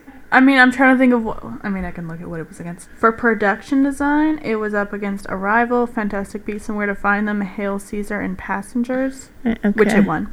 I'm not mad about it winning production design. Yeah, production design's good. It was up against Arrival, Lion, Moonlight, and Silence for cinematography. That's it? Yeah. I like Arrival. I don't. You know what? You want to know I why you still like haven't Arrivals? seen Because you like Arrival. Fincher stuff. That movie's so dark. I still haven't seen Arrival. What? I told you that. You guys watched it without me. Oh man, that movie, I mean, it's a good movie. It's very dark. And I think that fits what's happening. I don't know why I don't like that. I mean, if it's Fincher stuff, I feel like It's I not probably Fincher, would... but it No, but if it feels like low-key Fincher... I don't think it feels Finchery. The cinematography to me feels more Finchery than like anything else I can think of. Okay. It's cannot confirm. It feels like it's very gray and dark and foggy. I don't think that's Finchery. Fincher is so Fincher's dark. Yeah, but it's dark, but there's a specific color palette to a Fincher film Fincher's that this very, doesn't. like, It's I'm not yellows saying and it blues. looks exactly like Fincher. I'm saying you the vibes. reason that I think you enjoy it is because you do like Fincher stuff. I feel like the Venn diagram of Fincher cinematography fans to whoever did Arrival is like a circle. Who did Arrival? Bradford Young? You mean for cinematography? Yeah. Yeah, Bradford Young. Who does Fincher stuff? I don't know. Like there's something about like those dark kind of movies that have like little close to no color and it works for what's happening in it. I just don't really enjoy it. I mean, I can see that it won for cinematography because of the colors and like same with production design, because it is different from a lot of movies don't use like bright, aggressively primary colors. You know, that's not seen very often, so I'm fine with that. I just feel like it's pretty. I think that some scenes are pretty. I just think some scenes it went a bit too far. Do you get that? Sure. Okay. Do we want to cap off that round there then? I don't know. I feel like that's probably fine. Yeah. We both gave it 7.5, I think, I originally. thought I gave it an 8. Oh, you did give it an 8. I'll stick with the 8. I have to give it some points more somewhere. I mean, not that I'm not giving it points, but... I'll stick with my 7.5 because I do think that it has some good moments, but the 0.5 off is because I think sometimes it went a bit too far. And I think some of the long shots didn't need to be there. I don't know why. Yeah, I think partly it's like the long shots are impressive in some respects. Like yeah, like it's cool that they did that. But I feel like more so sometimes I think that it would be more beneficial to have more of a close up. Yeah. You know, there's a reason why they don't do this anymore. Yeah. Yeah. We'll move on to round 4 then, which is editing enumeration, scoring based on editing, music, and sound design. I think the music's pretty good. Mm-hmm. I won't lie to you. Mm-hmm. So let's give it let's amp up to an 8.5. Okay. I said 8. Okay. My main thing with the music is for like I don't mind the songs individually. Mm-hmm. I feel like some of them are catchy. I like City of Stars. It's cute, and I like the piano. I really like this Me and Sebastian's theme. Like I like their theme too. But I feel like I feel like you could make this not a musical and still have the same things happen, and it wouldn't make any difference at all. So you're saying like the story driving stuff doesn't come from the songs? Yeah, like at all. In my opinion. Because if you think about it, what are the musical-esque songs? The first song. That doesn't need to happen. It could just do a pan shot of LA. But that and song then go to is the car. More so setting the scene of like this is a city full of people who have dreams. I mean, sure, but you can do that in other ways that aren't a song, and it like pretty easily, and you would get the same point across. How? Like what? Like just it's showing like the stuff happening in there's a lot happening in LA. You could even show the film sets happening. She's like, I just feel like it's such a huge number that kind of like it does showcase this whole idea of like, I mean, if you listen to the lyrics of that song, is like people leaving home, coming to LA, being driven by music and wanting to make it or whatever, being an actress. And I think you do get the sense of, like, this is, again, a city full of people who are all like this. And so you get the sense that, like, she is among all these people. Maybe there's more competition. And, I mean, you could do it in other ways, but I feel like none of those would really be quite as effective or really as simple in some ways as this. Like, why you would go and show a bunch of film sets, I don't know. I don't know. I just feel like there is other ways to do it that they could have done that, like, you don't need it. If imagining that this isn't a musical... Yeah. I feel like you could definitely find other ways to do what the first song does. But I think pretty easily. If you're thinking about it in the way of like modern day musicals in which a lot of plot is coming from the story, like the songs, those musicals back then didn't do that. Yeah. Like, if you watch Singing in the Rain, none of the songs have anything to do with anything going on in the movie, except for maybe, like, 2. Yes. So, it's like, what are they trying to do? I don't know if they're trying to make it that the music needs to do that stuff. Well, that's what is kind of confusing to me, is that a lot of the songs aren't really, like, the first number is very much, this is a musical, because they're literally singing for no reason. But, like, City of Stars, whenever he sings it, it's kind of just him writing a song, kind of. Like, you can see it as he's writing a song. And, like, this is just, because that's just what he's come up with. It's not necessarily him singing out of, like randomly. Do you know what I mean? Like, it could just be him writing a song, so it's not out of the realm of possibility of just normal life. Do you know what I mean? No. What? When does he sing that song? This movie doesn't feel like a musical to me. This is what I'm getting at. Is that the only songs that really are traditional musical songs is the first one, the audition song. Yeah. Because that one, she's literally singing her life. That's my favorite song, I think, of, like, the musical style. I do like that song. It's really pretty. Yeah, this feels like a movie that has songs in it. Yeah. Like all of the songs except for the first one and the audition song feel like they're just songs that could have been in the movie if it wasn't a musical anyways, because they're either singing a song, the stuff with the band, they're just singing it. That doesn't make it a musical song. They're just singing a band song. Yeah. And him playing City of Stars, he's legitimately just playing it. But well, that's fine, but I think the point is that's kind of how those movies worked back then. They're not like modern day musicals. I guess so. I'm just saying that, like, it doesn't feel like a musical to me. I feel like those movies then also don't. Well, they do feel like musicals. I feel like I also feel like the musical part of it stops, like, for the majority of the movie. Like, it's like big number, like, they do. And then there's, like, integrated music within it, and then there's the audition song, and that's about it. Well, it's weird, like, because they sing the first one, Another Day of Sun, and then they sing Someone in the Crowd. Which is also another song about Hollywood, and like, someone could be the person who helps you make you famous, whatever. And then you have the theme, which isn't a song that anybody sings. And then it's mostly City of Stars a lot. Yeah, City of Stars, of course, he goes and joins that band. Yeah, which all the songs for the band make sense to just be played normally anyways. But perhaps maybe once he joins the band, the musical stuff stops, because then at a point, they're not in this fantasy anymore of, like, chasing your dreams. Yeah. And then it doesn't really show up again until the audition song, which could be seen as going back to that. Maybe. So maybe the musical stuff is all stuff that has to do with this idea that they want to make it. I don't know. To me, it just doesn't feel like a musical, because for half of it, I forget that it's a musical. But that's not to say that I don't hate the songs individually. I just think they steer away from the fact that it's a musical for, like, most of it, and then they go back at the end a little bit. This is again just a comment that's up to taste, but there was a couple times in my research that I found people saying that the two songs that they liked the most were the rendition of Iran at the party and Start a Fire, which is the song that the band sings. Multiple people were saying that they liked those songs as opposed to all of the other traditional, like, new songs from the movie. What the frick? Iran? No. But I'm saying that's a taste thing. I'm just pointing out that I saw a couple people saying, no. There was legitimately a couple things saying that their favorite songs for the movie were the ones that were supposed to be the bad ones. Those are people who are like, frick this, I hate musicals. Those are the people that are like, I hate musicals. I like normal music. Yeah. Yeah. What are my favorite songs? I listen to Another Day of Sun sometimes because I really like the bass line. I think it's really good. About that day, I left him at a Greyhound station west of Santa Fe. We were 17, but he was sweet and it was true. Still, I did what I had to do, 'cause I just... I'm not a big City of Stars fan.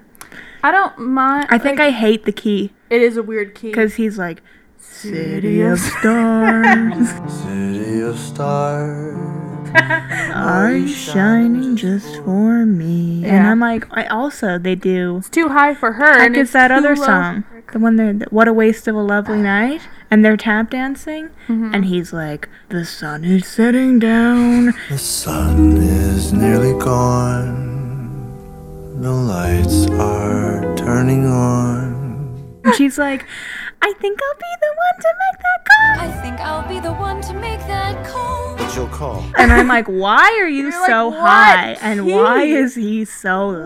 What key are you in? I'm like, why don't they just make it a more comfortable I don't key know. for both It's of them? strange. They really do choose the strangest key for all of these songs. I used to be in a band. I used to do worship team a lot, and we always had to, because my leader was a guy, Yeah. and he played the bass, and so we had to choose keys that were like able for us to be able to sing at a good place, and Yeah. also for him. So you really have to find that sweet spot. Yeah, I don't think they found the sweet spot. I think they Yeah. went, this is the key I want it to be in, and they're like, what? I think that's a lot of the challenge when you have songs with male and female singers in it. Yeah. Is finding the good key. Except that there's great duets. Well, yeah, it's it's- also the challenge when you don't cast singers. Yeah, if you don't know what you're doing. Like, Yeah. One person, when they were describing the music and the choreography as well, is that they were saying that everything kind of had an almost placeholder quality to the music and the choreography. So they had like good ideas in the right places, but they lack the poetry, inspiration, rhythm, or just the pizzazz to lift the music to another plane of fantasy. Yeah. Which is, I think, them trying to get at the fact that like it's good, but if they're going to like, again, the 50s style of musical, it's lacking that extra step that's bringing it there. Well, yeah, because these people haven't dedicated their life to dance. Exactly. You know what, though? I think, didn't they say Ryan Gosling learned how to play the piano for this? I know you said that. I feel like he's pretty good, if he did. he spent 3 months learning to play the piano. I feel like that's pretty good progress for someone who only spent 3 months learning to play the piano. I don't know. Anyways, I don't know if there's anything else you want to talk about, but I just feel like the music's not bad. Yeah, it's not bad. I mean, it won Best Score, right? I feel like that makes sense. I feel like I can understand I it. mean, and I can understand a movie that is a musical winning Best Score and Song because it's kind of the point. Or not the point, but like they worked on it a lot. It was a big part of the movie. I think it's just that like for me, it doesn't live up to my standards of musical, and I just don't care for the songs very much. I just feel like you're also a really big fan of a different type of musical. I And mean, I but feel I like like that'll make it older different. music, like older musicals too. I just feel like it doesn't feel like a musical to me, and the music is just kind of fine in some places. Anyways, well, I think that I'm just gonna maybe I'll stick with my 8.5. Yeah, Yeah, just yeah. because I'm like, I feel like I do like the music. I'm gonna stick with my 8. Okay, we'll move on to round 5, which is societal sum, which is scoring based on the impact the film has on society and the industry. This one I don't know what to say. I feel like I don't know if it really matters anymore. Yeah. I mean, at the time, it won a bunch of Oscars. But I don't know if it changed anything. I really don't think it brought back the musical. No. So, I feel like a 7. I said like 7.5. I don't know if that's too high. I don't know. I don't know. We'll talk we about can it. talk about it. I have no idea. It's like I mentioned at the very beginning. This movie has polarizing reviews. Some people are like, this is art. It's beautiful. Everything about it is great. And some people are like me Yeah. and just don't care for it. And yeah, it's interesting because when it first came out, people really liked it and there wasn't really that many negative reviews. And then suddenly when it came into the light of like Oscar bait and like Oscar season and Golden Globe season and all of that, then finally people were like, hold on. I don't know. Well, I feel like you do have movies where people are like, it's fine. It's just when it starts getting more popular than you feel like it deserves, then you get angry. Yeah, because then people are like, is it deserving of that? I don't know. You know what? I think nobody would have cared about Twilight if it wasn't as popular as it was. That's why people hate on it, is because they feel like they don't understand why it's big. Yeah, probably. Can we take a moment? Nah, I know what you're going to talk about. Do we? Is it the fact that it almost won Best Picture? Yeah. Can we take a moment and talk about the funniest moment? Were you watching the actual ceremony? Yeah, I was. I remember like lying in bed, not in bed. I was on my couch and I was just like, yeah, okay, I don't know. I think it's probably gonna be La La Land. And then they were like, La La Land, and I was like, sure, whatever. And then they were like, we made a mistake, and I was like, whoa. I was laughing, but I was like, this is the Oscars. How did they let this happen? Watching it live was incredible. Oh, it was. I was like, at the time I was like, man, my kids are gonna be like, do you remember that one time when they announced the wrong thing? And I'll be like, yes, I do. And now I'm like, I don't think anybody cares. It was so funny though. I mean, it was wild. I mean, yeah. That Matt Damon lookalike guy got fired, didn't he? Did he? I don't know. He's the guy who runs the envelopes. Oh yeah, he probably did get fired. I don't know. That was such a weird mix-up. You know what I think the problem was? They got Faye Dunaway and Warren Beatty. They're old. Obviously, they're not going to understand the card thing. Well, and like they looked at it. I feel like if you opened that card and you saw that it said Best Actress Emma Stone, you'd be like, "Oh, guys, this is the wrong card." I know, and like, that would be funny. Yeah, like that. I don't understand why they read Best Actress Emma Stone. Well, that's La La Land. Warren Beatty was like, And they thought people thought they were doing it to be like a drumming up the anticipation, but he was confused. But then I think she was like nudging him, like say it. And then he was like, La La Land. No, she said it. Or she said it. She goes, La La Land, and they're like, I want to see backstage at the Oscars when that happened. I want to see everyone going, oh god. Well, I guess it'd be the two people that know.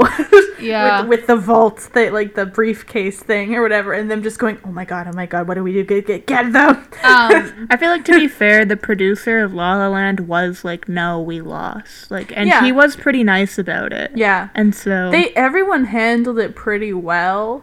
It's so funny though, Jimmy Kimmel. I like him explaining what happened, because apparently he has that whole thing with Matt Damon where they hate each other, and they were supposed to do like an ending bit where he's sitting next to him and whatever, and then Jimmy Kimmel was like, oh man, what's gonna happen? Someone should fix this. And Matt Damon was like, shouldn't you do something? He goes, I'm the host. So he walks up and he's like, Lauren, what did you do? Pandemonium. I don't know how much we're keeping in. I just had to mention that was iconic. I mean, I suppose you could see it as like a historical moment. Yeah, and I think Oscars. Some people are really happy about it. I think some people maybe weren't as happy about it. I personally don't care. Here's the thing. You mean at the fact that they didn't win? Yeah. Well, here's the thing. I've seen Moonlight, and I think it's boring. But I also don't think it's a movie for me. Mm-hmm. Like the things that it represents and what that means for Oscars, like I feel like not for you. Well, it's just it's. I think it's a good thing. Yeah. But you know, for me, honestly, if I'm picking one movie that I would watch again from this batch of Oscar movies, it's probably Hidden Figures. Mm-hmm. You know, I feel like everything else, I was like, I could probably never watch them again and it'd be fine. Yeah. So I was like, I don't care. Like, there was no movie here that I was like, I need it to win. Yeah. And this is what I'm saying. I feel like the Oscars have been going downhill. And I'm like, there's no good movies. And then there was Little Women, and I loved it. Anyways. So, like, the fact that they didn't win, I'm like, it's just... It's also such a seemingly unimportant thing to me because I don't think it matters in the grand scheme of things. Because you have so many movies winning Best Picture that in the future nobody cares about. Yeah. I mean, the other thing is that it won... It did lose Best Picture, but it won 6 Oscars. It won still. quite a few. It won... And I think it would make sense. You would think that it probably should have... Not should have, but you would have expected it to win because it won Best Director. So many other things, yeah. And it won Best Actress. I'm just quickly scrolling through and the categories and seeing what categories they weren't nominated in. I thought he was the other nominee categories were Best Actor, Original Screenplay, film editing, costume design, sound mixing, sound editing, and another original song. They got 2 original song nominations. Who's the they other can one? do that? The Fools Who Dream, which is the audition song, was the second song nomination, and the one that won was City of Stars. It also won another 237 awards. I think it won every Golden Globe category it was nominated for, because I don't see a nominations thing on their IMDb. I just see winner. So it won Best Motion Picture, Best Actor, Best Actress, Best Director, Best Screenplay, Best Original Song for City of Stars, and Best Original Score at the Golden Globes. So it swept a lot of stuff, and that's why I think it was so unsurprising that it almost won, but then didn't. I think those were the 2 that people thought it was going to be, though. It was either going to be Moonlight or La La Land. Yeah. But going back to, again, just like what it did, I don't think it did anything. I have Like, no idea. It's this really movie has difficult come. to do this for movies that it hasn't been a while for. Yeah. Which is sometimes the problem with this category, but we don't care. I think it's also interesting, like, not to say that it didn't deserve its awards, but the voting base of these awards is Hollywood. Yeah. So when you're making a movie about Hollywood that's like Yeah. patting itself on the back and being Yeah. really self-congratulatory, like Yeah. it's Well, you that's what know? I was saying. Like, it obviously it's going to be well loved at the Oscars. Yeah. I just don't know for like this category where the score lands because like I mean, don't I think the think fact it that really it was such a big movie at the time, though, does have something to say. yeah. So, but I think it's really just a movie where at the time it was a big thing, but now like does not matter. Like I don't think it did anything for movie musicals. Again, my mom I think if loves this anything- movie, so Yeah. she's like holds it in her heart as pretty highly regarded film. Yeah. I'm sorry if I've said anything that offends you, Mom. I wonder if she'll listen to this. I don't know. it is like a favorite movie of hers, so she might be like, this is the episode for me. Oh, she's gonna call you after Chelsea. I don't think it did anything for the movie musical. I think if anything, it just made musical theater people mad because so that's why you hate it. You're a musical theater. no, person. I don't even care about that. I read that multiple places. Yeah. I'm speaking for the people. My people. No, but there was multiple things that were saying that like it just made that community mad because again, it's not actually taking like the actors that actually like specialize in musical theater to do a musical theater thing. Yeah. It's taking people that can't sing to just make it up. It's kind of like the same It thing makes as sense like, that it makes them mad. it's kind of like when you had that shift in animation to having like famous people voicing animated characters rather than having people who like specialize in voice acting Yeah. to do that, because it's kind of always going towards that where it's like whoever's famous will make the most money, so we might as well just put them in this movie. Yeah. So yeah, I feel like maybe I'll stick with a 7. I said 7.5. 7, alright. I don't know if anybody cares. Yeah, I might go 7 too. Well, on that note, we'll move to the bonus best round. So a film can get a bonus point if we agree on it being the best film in the category presented, and it can win up to 3 points. Take it away, McKenna. All right, first question. Pretty obvious question, I think, when you're looking at this film. Mm-hmm. The best Ryan Gosling and Emma Stone team up. Nice. Contenders: Crazy Stupid Love, Gangster Squad, and La La Land. I've seen Crazy Stupid Love, but it was so long ago. I don't know what Gangster Squad is. It's a mob movie. Oh. It doesn't sound like it'd be good at all. Are they like the main people in? Yeah, Crazy Stupid Yeah. Love is more of like a little bit of an ensemble. it's an isn't it? ensemble, but they're Yeah. like pretty important to the story. Yeah. I actually quite like that movie. I feel like from what I've seen in that movie, they seem like they have a bit more chemistry. they're quite cute in it. Yeah. I mean, again, I don't like Sebastian in this movie. I wonder if you like Ryan Gosling in anything. I don't know. He gives off like this very like straight face look, I feel like, in a lot of his films. Like he's very much like Yeah. No, I know what you mean. Have you seen Crazy Stupid Love? No. Oh, I've seen it I know you multiple do like times. it. Mm-hmm. I also like. I mean, I'm not arguing for it, but Well, it you- was you their can- first team up, Yeah. and it got them 2 other movies together. Yeah. That's true. Yeah. Which is weird that they feel like they had no chemistry in this movie. Yeah. I feel like I've seen interviews with them together and I like them together. I feel like they seem like pretty good friends. But yeah, I don't know. I feel like because you hate La La Land, the only other contenders then are Gangster Squad or Crazy Stupid Love, and because we don't know what Gangster Squad is, and because McKenna loves Crazy Stupid Love, maybe we should give it to that. Yeah, I'm fine with that. Nice. I feel like if you say they're cute in it, they're probably cute in it. All right. Question number 2. The Damien Chazelle jazz flick that makes Elsha hate jazz the least. Nice. Didn't know you hadn't seen Whiplash when I wrote this question.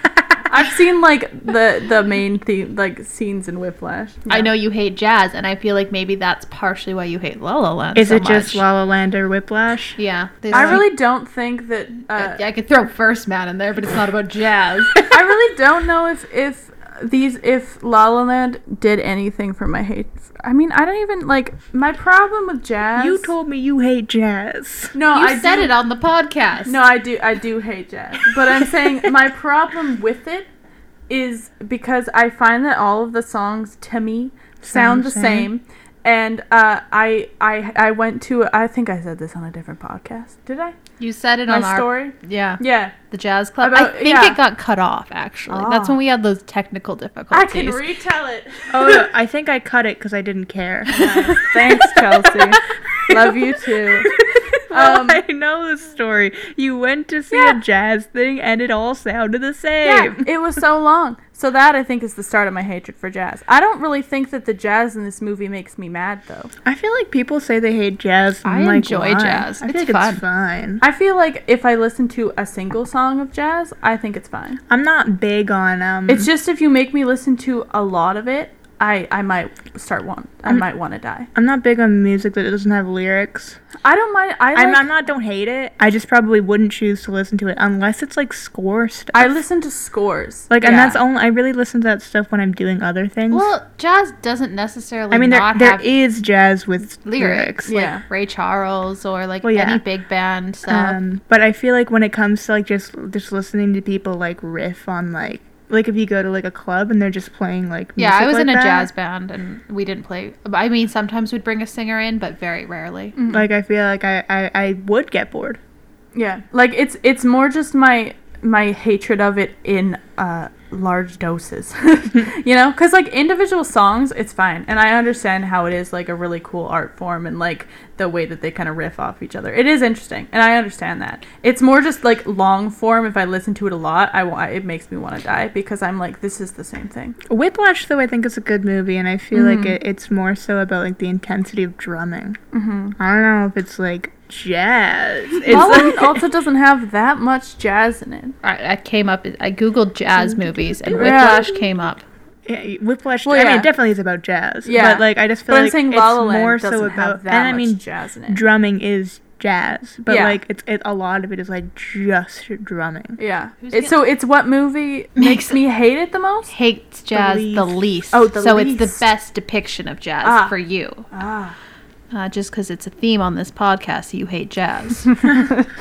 How much jazz is there really in Whiplash? The whole movie. I know is it's about. No, him- but I mean, how much of it is like a full jazz song? Well, there is like he does play with the other people. Yeah. There's a lot of stuff of him practicing alone, but yeah, I mean, But like the style of jazz in Whiplash versus I'm trying to La La remember. Land. I haven't seen this movie in a while. Yeah. I feel like it's not as fun in a way. As La La Land? Well, yeah, like a lot Yeah. of it is like very intense. I feel like there's not that much in La La Land, and I don't really have a hatred for any of the jazz parts in La La Land. Wait, what did we give it? Are we giving it to La La Land then? I think- Because Elsha doesn't hate it, which is kind of impressive. I wonder if you would hate the jazz in Whiplash. I don't know. I think it probably not. Maybe just because I think it's just the fact that it's alone. I think if jazz is alone, I don't like it. But probably in a movie, I think it's fine. I don't know. Maybe we'll give it to La La Land because it's probably gotta not get- as jazzy. Yeah, we'll give it something. Yeah, sure. We'll give it to La La Land. All right. Last question. The best moving picture about making moving pictures. Yes. Contenders. There's a ton, but I just kind of went with the top hits. Yeah. Once Upon a Time in Hollywood, La La Land, Saving Mr. Banks, Tropic Thunder, Singing in the Rain. Oh no, it's not winning any. Well, Saving Mr. Banks is kind of a cute movie. Yeah. It's not great, but I showed you that one scene the it's other cute. day about... Well, I've seen it. I know, but Yeah. just as context, like I was looking at a scene the other day Yeah. of them singing the Let's Go Fly a Kite, and I Uh-huh. was like, this is kind of cute. That being said, I think Tropic Thunder is super funny, and I think Singing in the Rain, I think, is the most realistic depiction of what they were going through at the time. They Yeah. have a lot of scenes in there where you see like them trying to figure out where to put the mic, and so like the mic's picking up the heartbeat, which I think was a big problem back then. We watched that scene in editing Yeah. because we were learning about film history and whatever. So I think, and I really love that movie. Yeah. What were the other ones? There was a couple other ones. Once Upon a Time in Hollywood. Oh, right. Did you and see that? La La Land. This might be the first category where I've seen all the movies. No, well, I guess the last category I've seen all of them. But when there's a lot of them. Yeah, there's like 5 in here, and you knew Wow. all of them. Yeah. I know. I'm only missing one. Once Upon a Time in Hollywood? Yeah. You know what? That movie is okay. I don't know how realistic that one is. Yeah. But that's more of a character-driven movie. It's not really about the problems of Hollywood. I don't know if that's what the question is.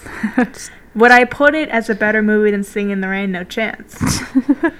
So I mean, I think Singing in the Rain's getting your vote, oh, right? Yeah. Well, you know, you can think of Tropic Thunder because that is, I think, also a really funny movie. But then that's also probably very, very much not realistic.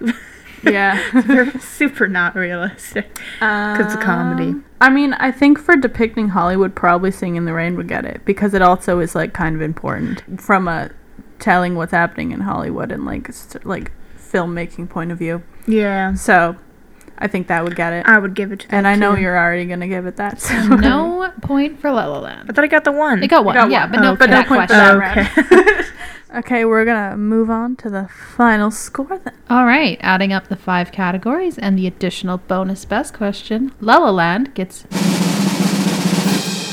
74%, which sits it as a B. Okay. Just the high end of a B. One more percentage and it would have been a B+.